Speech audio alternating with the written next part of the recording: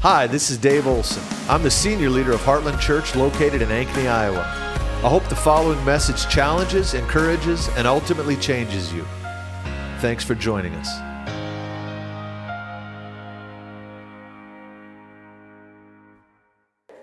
It's good to be back. We got back from Columbia on Wednesday. We were supposed to get in Tuesday and had a layover, and we got stuck in D.C. in the airport there all night. And for the life of me, I honestly do not remember going through Chicago. I was in Chicago. I left Chicago. I don't remember Chicago. Laura said I talked to her from Chicago. I do not remember Chicago. So we were a little bit sleep deprived. We were sleep deprived going into Columbia. I think we did 29 services in 5 days. And yeah, it was fun. And God moved. It was wonderful. This is a church we've been to before. Some of you have been there with us. It's in a city called Tulawa. There's a church there, River of Life Church. Just a wonderful church. The first time we were ever there, we were there for one night, and we walked in late because we had drove in from some other services. The place was packed. They were in worship, and I looked at Christopher like, oh my goodness, I love this place. There was such an open heaven in this church, and healings just began to break out they just began to break out without people laying hands on people. A lot of dramatic healings, and so they asked us to come back 3 or 4 years ago. I don't really remember. Christopher's not here to correct me. So we went back to Tulawa and did a pastor's conference, and it was really fun because now this time, we know some of the people, and many of them were coming up, and do you remember praying for us? And I didn't remember it, but there was one girl, she was 11 years old last time we were there, and she had lost all use of her legs. Well, at least mostly use of her legs, and they were saying that she was going to be wheelchair ridden. It was starting to make its way up her body. I don't know what the diagnosis was, but she had given up on ever walking again. Her mom and dad were in the process of getting a wheelchair, and they carried her into the last night of service. And she came up to Christopher, says, "Do you remember me?" And he said, "No." And she had shared that he had prayed for her really quick, and then we left. And she was completely healed. She's running around, a vibrant young woman. And there was another gal that had a tumor, and she asked if I remember praying for her. And after she told the story, I vaguely remember the conversation, but I am sure I didn't say what she thought I said. Now, I don't know if you blame that on the Lord or on the interpreter or what, but she had bitterness towards her father, and that wouldn't be uncommon, praying for her. And I told her, you need to find your dad, and you need to go and tell him you love him. You need to chase him down, rectify that relationship. And I told her that your healing will be contingent upon your obedience. And then she said, I said this, and this is the part I don't think I said, because I can't imagine saying this, but she said, you told me if I don't deal with this, I will die of this tumor. Now, that would not be something I would, okay. Anyway, the fear of God was on her. She went, found her dad, chased him down, apologized. She said in 15 days, the tumor just dissolved. It was and so she was totally healed, and just a lot of, so there was a lot of wonderful healings this time. There was just many, many healings. There was a guy, lost his hearing in his ear 4 years ago, completely deaf, and instantly healed, and just a lot of wonderful things. A lot of people touched, families. The part that really touched me, there's one family in the church, the whole family, mom and dad. Dad had a dream about Italy, and so they're heading to Italy. They're going to go as missionaries. In the dream, the Lord was discussing with him this city in Italy, told him the name of it. He saw the site, so he pulled it up on Google, and sure enough, everything he saw in his dream is there. So he knows it's on. We're going to Italy, but his kids were so hardened and so bitter. They were struggling. They didn't want to, matter of fact, they were making it very obvious they didn't want to be in the conference. So mom brought the daughter over and said, would you pray for my daughter? And I looked at her and I said, oh, you're not happy mom brought you over, are you? No, I just don't feel like I fit in here. Anyway, long story short, by the end of the conference, this whole family was in a heap, just wailing, just weeping, just restored. They said their kids look different, and God's going to rock Italy with that family. And so, so it was a fun time. It's good to be home. Glad to be home. And Ed Hall is in Ethiopia this morning. Be praying for him. He's still out there somewhere. Bonnie did hear from him once, right? It's twice. So she does know he's there. He made it. It was a few days. She had her doubts, but word got back. He's there. So pray for him. That's a rough trip. And but Ed, he's a war horse, man. He just goes in and does that stuff. So, all right, let's get into the Word. We are in the middle of a series on the Holy Spirit, a series on the Spirit of God. And we've been looking at this. And really what I've been doing is just using that heading as an excuse to hit a whole bunch of things. And saying that this is a series on the baptism of the Holy Spirit, or on the Spirit of God. And so we're going to continue in that vein. I want to touch on something this morning, and I want to look at one particular thing. If you look in Scripture, there are really three primary, for lack of a better term, impartations that we receive from the Holy Spirit. There are three primary things that we receive from Him. You can look at it under these three headings, and under those headings there are a lot of subpoints, a lot of things you can unpack from those. But the three primary impartations that we receive from the Holy Spirit are wisdom, power, and love. Okay? Wisdom, power, and love. We see this reflected in Jesus' water baptism. Jesus went down in the water, He came up, and it says the heavens opened. That speaks of that wisdom. And I'll unpack that in a moment. That's the one we want to really focus on this morning, because I feel like the Lord is inviting us into a time of wisdom. He really wants to release some wisdom to us as a house, as individuals, as families. And so we're going to look at that. The second one is power. The dove settled on Jesus. The Holy Spirit showed up in bodily form like a dove and settled on Jesus. That was the power from on high. And then we have love. The Father's affirming voice. You are my Son in whom I'm well pleased. And that Father's affirmation is the key. It is the foundation. Even though it's the final thing Jesus experienced there, it is the most important. It's the foundational. It's the foundation from which we build everything else. As a matter of fact, I would propose to you that the open heaven, the open door, the open communication between heaven and earth, what Jesus told Nathanael, He said, you will see the angels ascending and descending on the Son of Man. He's referring to Genesis 28, when Jacob had that dream. He had an encounter with God, and he renamed this place Luz. He renamed it Bethel, the house of God. His encounter renamed a location. It began to be referred to as the place of Jacob's encounter. And in that encounter, there was a ladder resting on the earth, reaching into heaven, and the angels ascending and descending on the ladder. And Jesus in John chapter 2 refers to that and said, I am the ladder. The angels ascend and descend on me. The traffic between heaven and earth, that connection, that communication line between heaven and earth is me. That's why Jesus said, no man comes to the Father but by me. And conversely, He could have very well said, the Father comes to no man but by me. Jesus is the ladder of access. And the angels ascended before they descended. These were angels assigned to that specific location. And those angels will bring our prayers up before the throne of God and bring revelation down from the throne of God. So there's open communication. That door, that's what John experienced when he saw the Lord on the Lord's day in the book of Revelation. He said, on the Lord's day, I was in the Spirit and I saw an open door, and it said, come up here. It's speaking of that open heaven. This is a theme from Genesis to Revelation. We don't have time to get into. We've done a number of years ago, sometime in the last 50 years, I did a series on a theology of an open heaven. There's a theology of, there's the open heaven as a place. God hungers for places to be an open heaven. There's a person as an open heaven. Jesus was a person of an open heaven, and you can be too. But there's also the people of the open heaven. When we gather, that things open, there's traffic. And so we have that picture, but that door that opened for the Apostle John, the beloved, that door opened because of what Jesus did. But the wedge that keeps the door open is the Father's affirmation when you are convinced of the love of God. It's not that God closes the door of access, it's that in our own minds we do.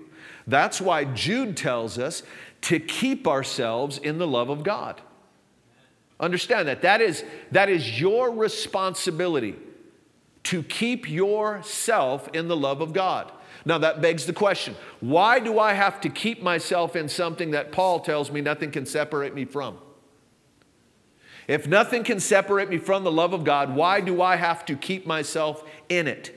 Because I have to keep my mind and my heart engaged. I have to practice the love of God. I got to remind myself. I've got to rehearse the Father's affirming voice. You are my Son, in whom I'm well pleased. Because I can disqualify myself, not from heaven's perspective, but my own psychological perspective. I can give way to the accusations of the enemy and stand on the outer court when I'm welcome into the inner court. Does that make sense? And so it's your responsibility to practice the love of God, to keep yourself in the love of God. And I'm telling you that truth, the love of God, your convinced heart is the wedge that keeps that door open. What keeps you having access to the Father from your perspective, not His, your perspective, is being convinced that He loves you. That's why the enemy works overtime to accuse us and to keep us out of the presence of God, because he knows if he can keep you out, then he can keep you from walking in who you are called to be. And so this Father's affirmation, the Father's love, you are my son, you are my daughter, in whom I'm well pleased. That is the foundation to the Christian life. And so we've talked a lot. Matter of fact, this move of God we've all been enjoying for the last almost 25 years now, that broke out in the mid-90s, has been a move of the love of God. In Toronto, it was called the Father's Blessing. In Brownsville, it broke out on Father's Day, and that is not a coincidence. Matter of fact, there were many fathers in the faith, like Papa Jack Taylor. He was saying that we had the Jesus movement, the Jesus people movement. We had the outpouring of the Spirit in the charismatic movement. But he was saying what we need next in order to establish this thing is a move of the Father's love. And we've had that. And so there's been a lot of talk about that in the last 20 years. Now, as Pentecostals, we are a Pentecostal charismatic church. As that, Pentecostals really love to emphasize that second element, the Spirit coming upon us in power, that we walk in power. Whereas this one, the love of God, let me throw out a few scriptures for you to scratch down, just to anchor this in Scripture. One of the primary, or I would argue the primary responsibility of the Spirit of God in your life is not to empower you for ministry as much as it is to root you and establish you in love. Romans 5, it's by the Spirit that the love of God is shed abroad in our heart. Romans 8, it's by the Spirit that we cry, Abba, Father. His love is revealed to us in Ephesians chapter 3. Paul said, I pray the Spirit would come upon you that you may know the magnitude of His love, and that you may know this love that surpasses knowledge. You'll have an encounter with something that's beyond your ability to study yourself into. That love of God, the Holy Spirit comes to root and establish you in love. Okay, so we have the primary purpose of the Spirit of God is to root us. That's why He's called the Spirit of adoption or the Spirit of sonship. He's to convince us that we are born as sons and daughters. We're not servants on the outside trying to get in. We are born as members of the family. Okay, that's the love of God. Then you have this other expression, the impartation of the Spirit of power. Jesus said, tarry and wait until you have received the gift of my Father. He's talking about the Holy Spirit of promise. The Father promised us the Holy Spirit, and He said, you will receive power when the Holy Spirit comes upon you. And so we have this empowerment. Now, underneath this power, we're not going to get into this other than just to say, underneath this umbrella of power, this element of the impartation from the Spirit, underneath that, we have two expressions of this power. We have the internal power and the external power. We Pentecostals love to talk about the external power. That's the power we give away in ministry. That's the power that comes on us to be bold in preaching, to heal the sick, to move in signs and wonders. And that's awesome. That's great. We need to contend for that. We need to go after that.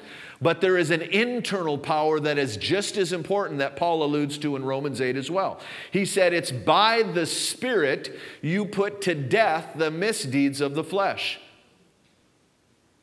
So, externally, the Holy Spirit comes on us for an external expression in ministry, but an internal expression for freedom from sin, for holiness.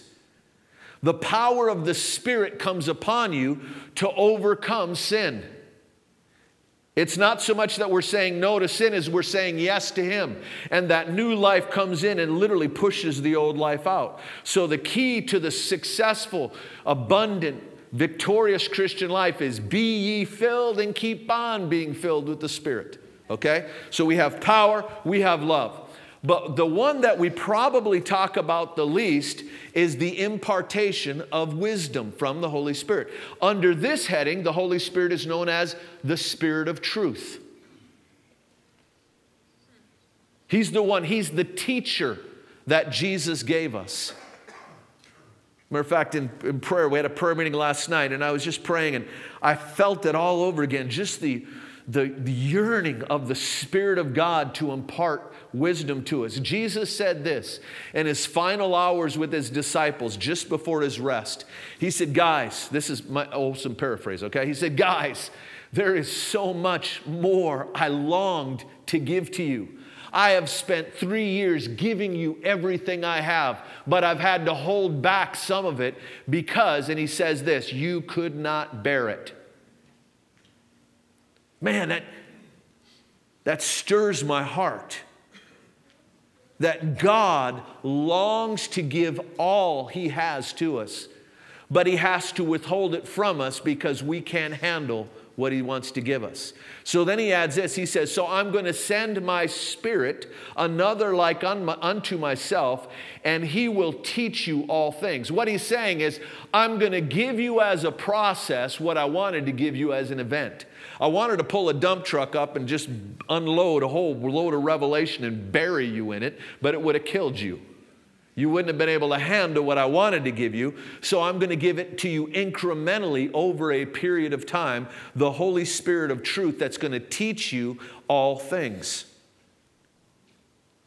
That's what I want to focus on this morning. We've talked about the power of God, and we need to contend for that. We don't minimize that. The love of God, it's the foundation, and we'll never get away from that. That is the taproot of the Christian life. But we need to understand there's also this element of wisdom. Now, before we get into this whole thing on wisdom, let me say one more thing. It's interesting, all three of these expressions of the Spirit of God in our life come in two different manners. And it's not just isolated to these three gifts, if you will. When I say gifts, I don't mean gifts of the Holy Spirit in the sense of 1 Corinthians 12 gifts, although you can find those gifts, these expressions bleeding through the gifts of the Spirit. For instance, wisdom comes through words of wisdom, words of knowledge, discerning of spirits. Power comes through miracles, healing. So we see these expressions, okay? But there's two avenues, if you will, by which God gives us these two things. And I want to say imparts, but I can't use that term because one of them is impartation. So there's two avenues by which God gives us wisdom, power, and love. It comes as an event of impartation or a process of cultivation. Okay? And we see each one of these three expressions, we see examples of both impartation and cultivation. Cultivation is the norm. In other words, you get it in, if you will, embryonic form. You get a measure and you cultivate that and you grow in wisdom. You grow in power. And make no mistake about it, you can cultivate the power of God in your life. As a matter of fact, you have to cultivate the power of God in your life, or if you don't, you will lose what you were given. You use it or lose it. And one of the ways to use it is you cultivate that. And you cultivate the love of God in your life. What you receive at your baptism is not all that God wants to give you. It's a deposit that we then cultivate into the more. Okay? All three of these have that expression. But all three, we see examples in Scripture where people have received an event, an impartation, where it wasn't just an open door into a process where they can then begin to learn wisdom, or they can receive power and begin to cultivate it, or they receive the love of God and cultivate it. There are expressions where they got a mother lode right out the front end. They still need to cultivate it. The one on wisdom, you can see it with Solomon. Solomon prayed. He wanted wisdom. God said, what do you want? He said, I want wisdom. This thing was in a dream, mind you. Okay, he has a dream. The Lord comes to him in a dream and says, what do you want? And he said, I want wisdom because I don't even know how to go out and come in. I don't know how to lead these people.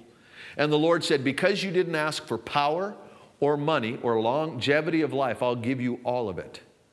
And then if you begin to track it in Proverbs, one thing that comes with wisdom are those things: longevity, power, and money. Wisdom is the key. So Solomon was already pretty wise to ask for wisdom.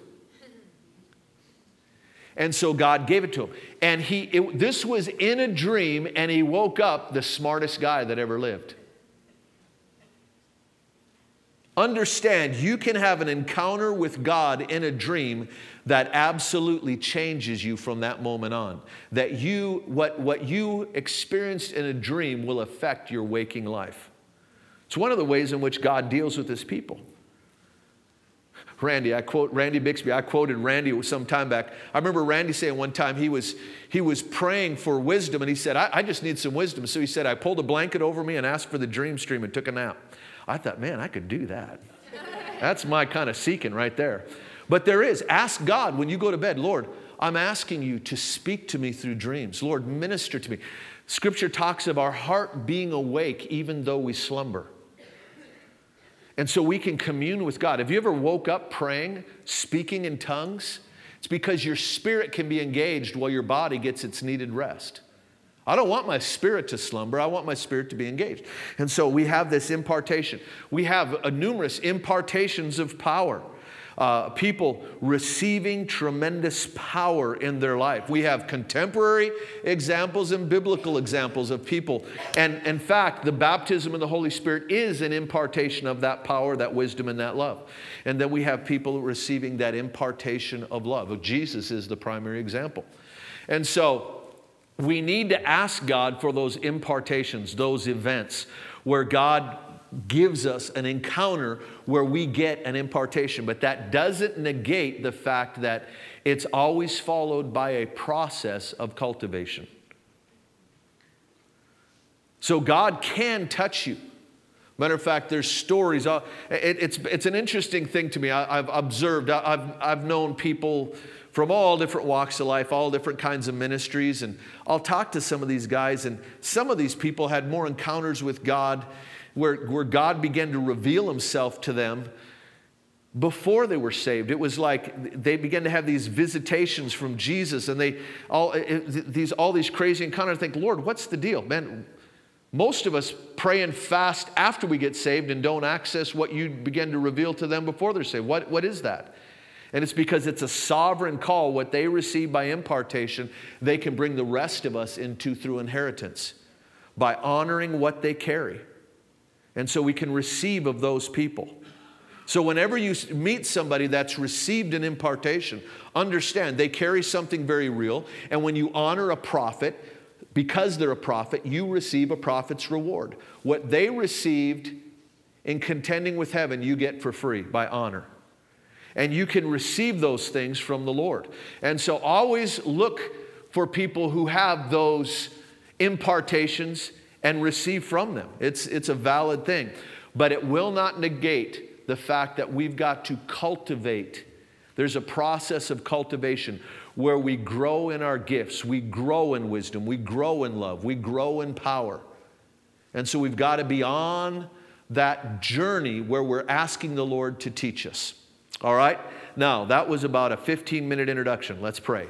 Father, I pray that you would speak to us. And Lord, more than just speaking to us, I ask that you would provoke our hearts to hunger. Make us hungry, Lord. And Lord, I ask that you would begin to visit us with wisdom. In Jesus' name, amen. All right. This thing of wisdom, it is crucial that we understand that there are things the Lord wants to impart to us. It's when Jesus said to his disciples, I wanted to give more to you, but you couldn't bear it. Literally, that word bear means to stand up under the weight of. There are things that God wants to show you that will create a reality. Your reality, what you live in, was created by what you believe. There are people who live in a bigger world than you do because they see things that you don't see. But you have to have the character to handle it. That's why we have these words like instruction and information. Information means there's a formation on the inside of me that can bear the weight of the reality that information will release into my life. Instruction. Revelation will create within me a structure that can handle the reality that God wants to release to me. God is a good Father. He will not give to you what you cannot handle. Now, we do see things in Scripture that God is very empowering. And sometimes He will put us in the vicinity of things that we're like, whoa, Lord, I don't know that person has the maturity. But God entrusts His people. It's like He put the tree of the knowledge of good and evil right smack dab in the middle of the garden. Didn't put it off at the edge. He put it right there, so they had to be confronted with a choice. But we see in Jesus' ministry this element of knowledge that Jesus withholds from us until we can handle it. It's why we see this twin strategy all throughout the New Testament. We see these two phrases. On the one hand, we see the mysteries of the kingdom. On the other hand, we see this concept called revelation. The mysteries of the kingdom. We also have this phrase, the hidden wisdom of God. So we have God concealing things and revealing things. And it's part of the strategy by which He governs His universe. God hides things from us and He reveals things from us. And He responds to human hunger. Revelation happens by people crying out for wisdom and understanding. He said, if any man lacks wisdom, let him ask. So if you want to know more, you have to ask for more.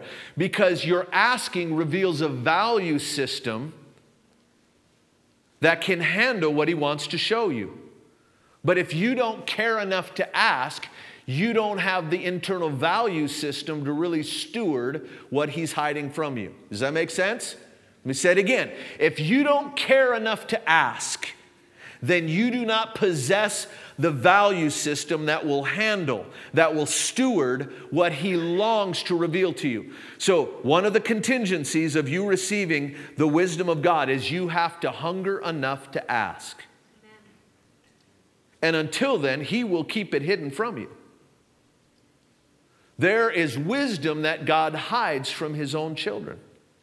We see this in Jesus' teaching. He would teach, and His disciples would come up and say, what in the world, what did you mean by that, Lord? What does this parable mean? And then the Lord would say, the knowledge of the secrets of the kingdom have been given to you. And they're like, really?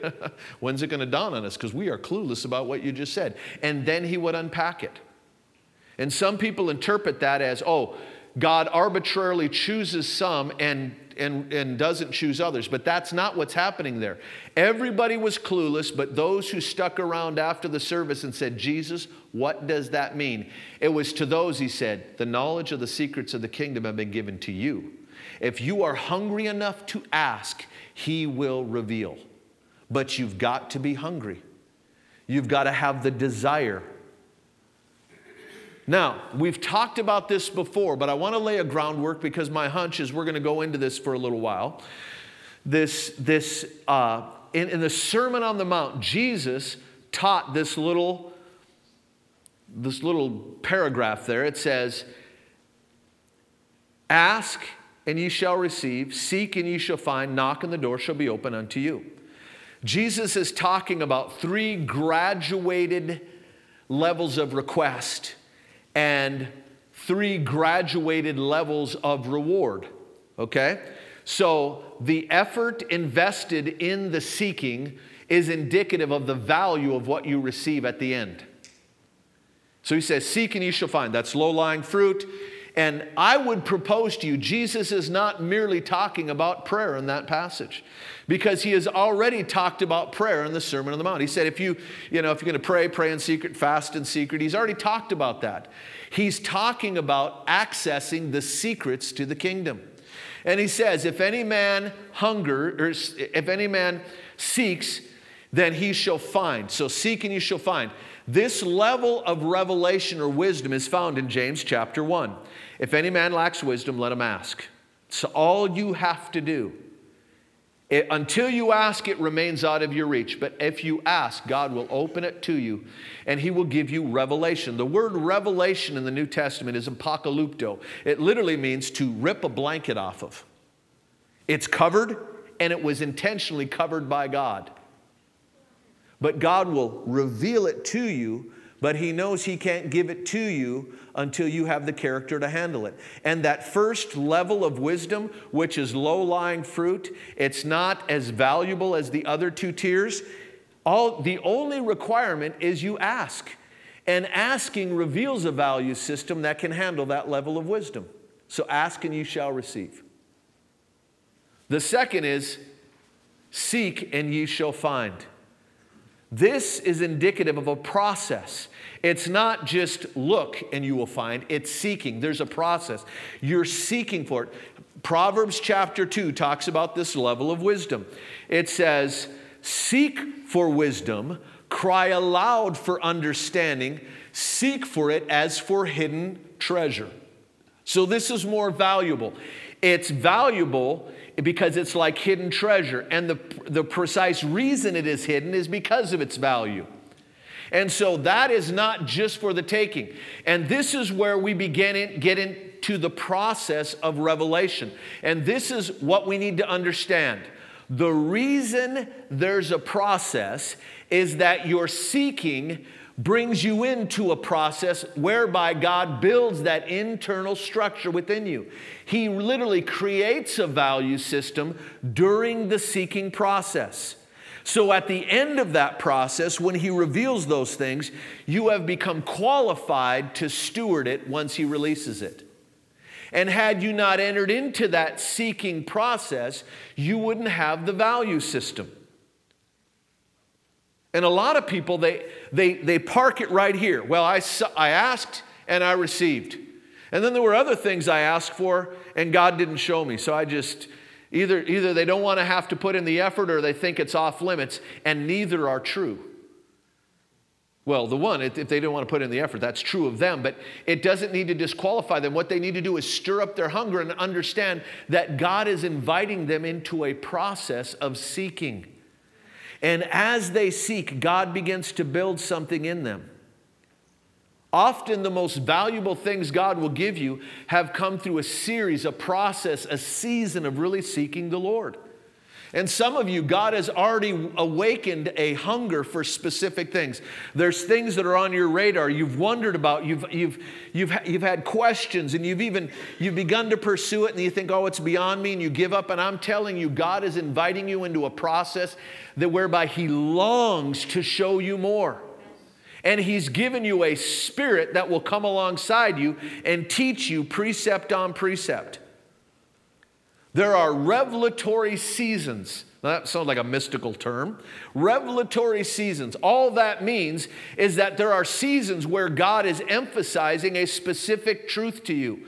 And everywhere you go, you're going to pick up little nuggets and you got to learn to connect the dots. You'll turn on the radio and some radio preacher will make a comment. Then you'll pick up a magazine and they'll make a comment and they go together. And then you'll sit in church and lo and behold, the preacher, he must be hearing from God because he made a comment that fits with it. And everywhere you go, it's like all these, you are in a revelatory season. Begin to be aware of that and recognize that God, the Holy Spirit, is instructing you. He's leading you into all truth. But you've got to be hungry enough first to recognize it, and then hungry enough to begin to tie those things together and ask God, Lord, help me to understand. Wow. There are things the Lord is wanting to show you. So many of us are living well below our inheritance. Do you understand that? There is a whole reality right beyond what we see. But because of what we fail to understand, it's invisible to us. There are others sitting in this room that see things that we don't. I'm not talking about in the spirit. I'm talking about you recognize dynamics. You recognize principles. One person looks at something, that's a problem. The other looks at it and says, oh, what a great opportunity. And it's because of what they do know or don't know. And God is inviting us in. And I just feel this yearning from God, this invitation. His hands are outstretched and he's saying, please step into this thing. Some of you, you've been walking along the path and you've been kicking up little glints. There's little nuggets of gold, and it's God's little gracious invitation to say, dig in deep. There are things under your feet I want to show you. Some of you are struggling with where you're at in life. And you're even struggling with offense towards God that He has allowed your life to go in that direction. But rather than asking Him and saying, God, what's going on here? You just settle into offense as if God is to do everything for you. You are His son and His daughter, and He's looking for cooperation. He's inviting you into a revelatory process and saying, hey, if your life is not going right, the problem is not on His end. It's a lack of understanding on ours. That's not a condemnation. That's not a rebuke. But if you're blaming God for it, that is a loving pastoral rebuke. Because the problem is not on His end. It's on our lack of understanding. We perish for a lack of knowledge. And the tragedy is we don't have to. God is inviting us into a process. And He's just saying, if you will ask, if you will seek and keep on seeking, I will reveal things to you. I will begin to unlock your life. We're like a person in a house, in a neighborhood, and all of a sudden someone come out and do some electrical work on our house. Maybe we added some lights or something. And then that night, all of a sudden, poof, all the lights go out in our house, and all of our neighbors have their lights on, but instead of checking our fuse box, we call the electrical company. This is my phone, by the way. Hey, my electrical went out. There's a problem with the electrical plant, and they're saying, hey, the problem's not on our end. The power is getting right to the edge of your property. The problem's in your house. But instead of looking within our own house, we keep getting angry. We send angry emails to the electrical company, blaming them for the problem that's in our own house. The presence, the power, the wisdom, the love of God is all coming towards us at great speed. But it stops at the boundary line of your understanding, and you can only receive what you believe. And if you're not receiving what the Bible says, it's because there's a problem in your understanding. And rather than getting offended with God, begin to ask Him, God, I know you're good. And I know you want me to understand this. So I'm asking, open the eyes of my understanding. And I'm telling you, if the answer doesn't come immediately, get excited. Because all that means is it's more valuable than the low-lying fruit that you could have got immediately. This is not event wisdom. This is not something that's just going to come. And this is something more valuable. If you're not getting the answer right away, it's not because you're dumb. It's because God loves you enough to create a value system, because He's about to unload some treasure on you. So stay in the fight. Stay in that fight. And then we have this last type of wisdom. It says, knock. And keep on knocking. What's it saying? It's saying this kind of wisdom is of supreme value. It is kept behind lock and key precisely because of its value. It's not just buried out in the ground. There's a vault, and Ephesians chapter 2 tells us that vault is the heart of God Himself. It talks about the unsearchable wisdom. Other wisdom is searchable. There, you can get in the Word and you can track it down. Some people even come to some of that knowledge through science and philosophy and just using their God-given intellect and brains. They can come into some of that wisdom. But this third level of wisdom, it is unsearchable. Literally in the Greek, it means there's no tracks. You can't, there's nothing to find it. It is inaccessible outside of God's miraculous revelation. And it says that this wisdom is hidden within God Himself. It's the hidden wisdom of God. 1 Corinthians chapter 2, many of you are familiar with the passage. It said, had the rulers of this dark age known, they would not have crucified the Lord of glory. See, the enemy was lured in. Jesus was the bait and the cross was the hook. And Satan killed Jesus, swallowed him, and all of a sudden he had indigestion. Oh, that's not settling well. And God set the hook. And he defeated himself through his own cross. And 1 Corinthians chapter 2 refers to this as the hidden wisdom of God. He said, had the rulers of this dark age understood, they would not have crucified the Lord of glory. But God had it hidden. Here's the challenge. The wisdom that is hidden from the enemy, the wisdom that God is using to lure the enemy in to destroy his kingdom in your specific life and our shared life, that wisdom is not only hidden from the enemy, it's often hidden from us. And so the wisdom whereby it looks like Jesus was being sold by the Father, just turned over to the enemy by the Father, abandoned by the Father. That hidden wisdom, which seemed so devastating, and from all perspective, it's like there's no reason God would allow that. At the last minute, God turned that thing around, and it was the hidden wisdom of God. That type of wisdom demands a level of maturity and trust and faith, because often God won't let you in on it until it's over. It's the hidden wisdom of God. It's the strategies of heaven. It's the mysteries. It's the mysterion. A couple years ago, we did a series on the wisdom of God, and I came across the understanding of this. The Greek word mystery is mysterion, and what it literally, the root word for it is war room.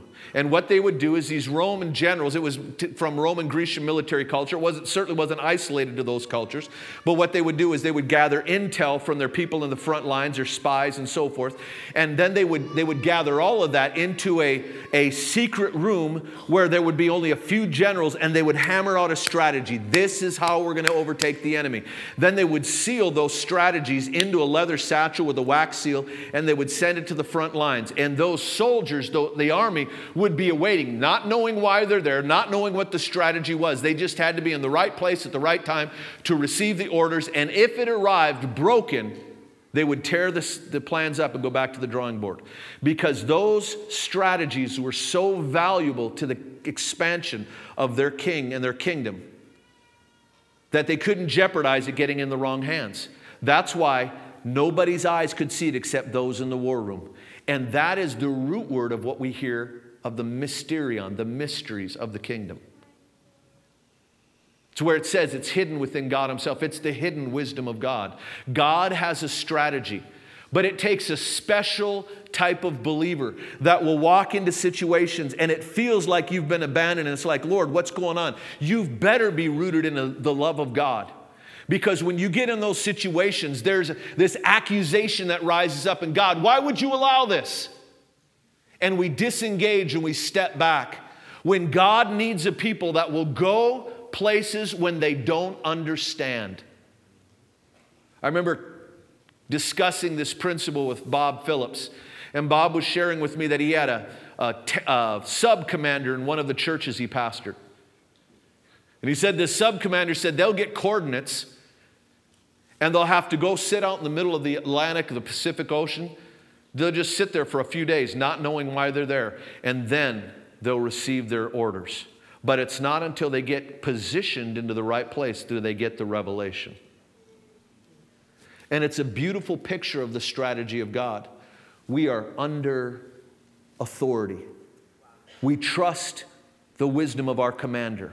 And he'll send us into situations we don't understand. And it looks like it's not good. But when we trust him, he can position us right where we need to be to execute his orders. And the people that refuse to go before they know never receive the revelation. He needs people that are willing to bend their neck and say, God, I trust you. And God wants to give that level of wisdom to us. But I'm telling you, that is a long process where God forges something in you. You've got to be able to trust him.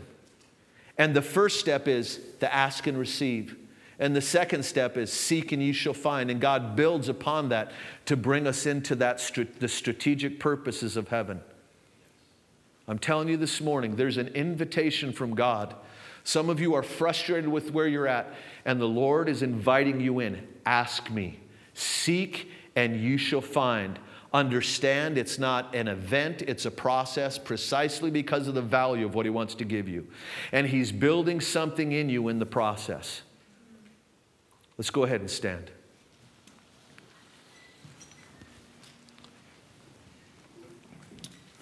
Let's go ahead and close our eyes. I want us to stand before the Lord for a moment. Hallelujah. Father, we thank you for your wisdom. Lord, we thank you for your wisdom, power, and love. But Lord, we want wisdom. We don't want power to deliver us from what wisdom would have avoided. We're not asking to be delivered by power from what wisdom would have avoided in the first place. Give us wisdom. Give us wisdom. On every head bowed, I just felt it this morning that there's some of you have been frustrated with God. There's been an offense. And if that's you this morning, I'm not going to make you come forward, but I just want you to acknowledge it, that you're saying, I've been frustrated, and I realize rather than asking God for answers, I've accused Him. And I'm willing to deal with that this morning. If that's you, I want you to raise your hand. You've been frustrated against the Lord. Amen. Amen. Yeah, God's good. It's not that He's here to rebuke us this morning. He's here to deliver us. He wants to show you that He wants to show you. Hallelujah. Father, I just bless those that raise their hand. Lord, I thank you for their honesty. Holy Spirit, come. Begin to settle on them and reveal to them what you want them to see. Lord, I ask that you'd invite them into those revelatory seasons where everywhere they go, they pick up a piece to the puzzle. Lord, I ask for an awareness that you're weaving things to teach them. And Lord, I'm asking, God, that you would bring us in as a body, as a church, into the wisdom of God. Lord, we thank you that in your word, the people were amazed at your power, but they were also amazed at your teaching. Lord, we thank you for the outpouring of power we've experienced. Lord, amaze us with your wisdom. Hallelujah. Thanks for listening to our podcast. If you'd like to help more people hear this message, you can get the word out by subscribing and sharing it on social media. If you'd like to support the ministries of Heartland Church, you can do so at heartlandchurchonline.com/give.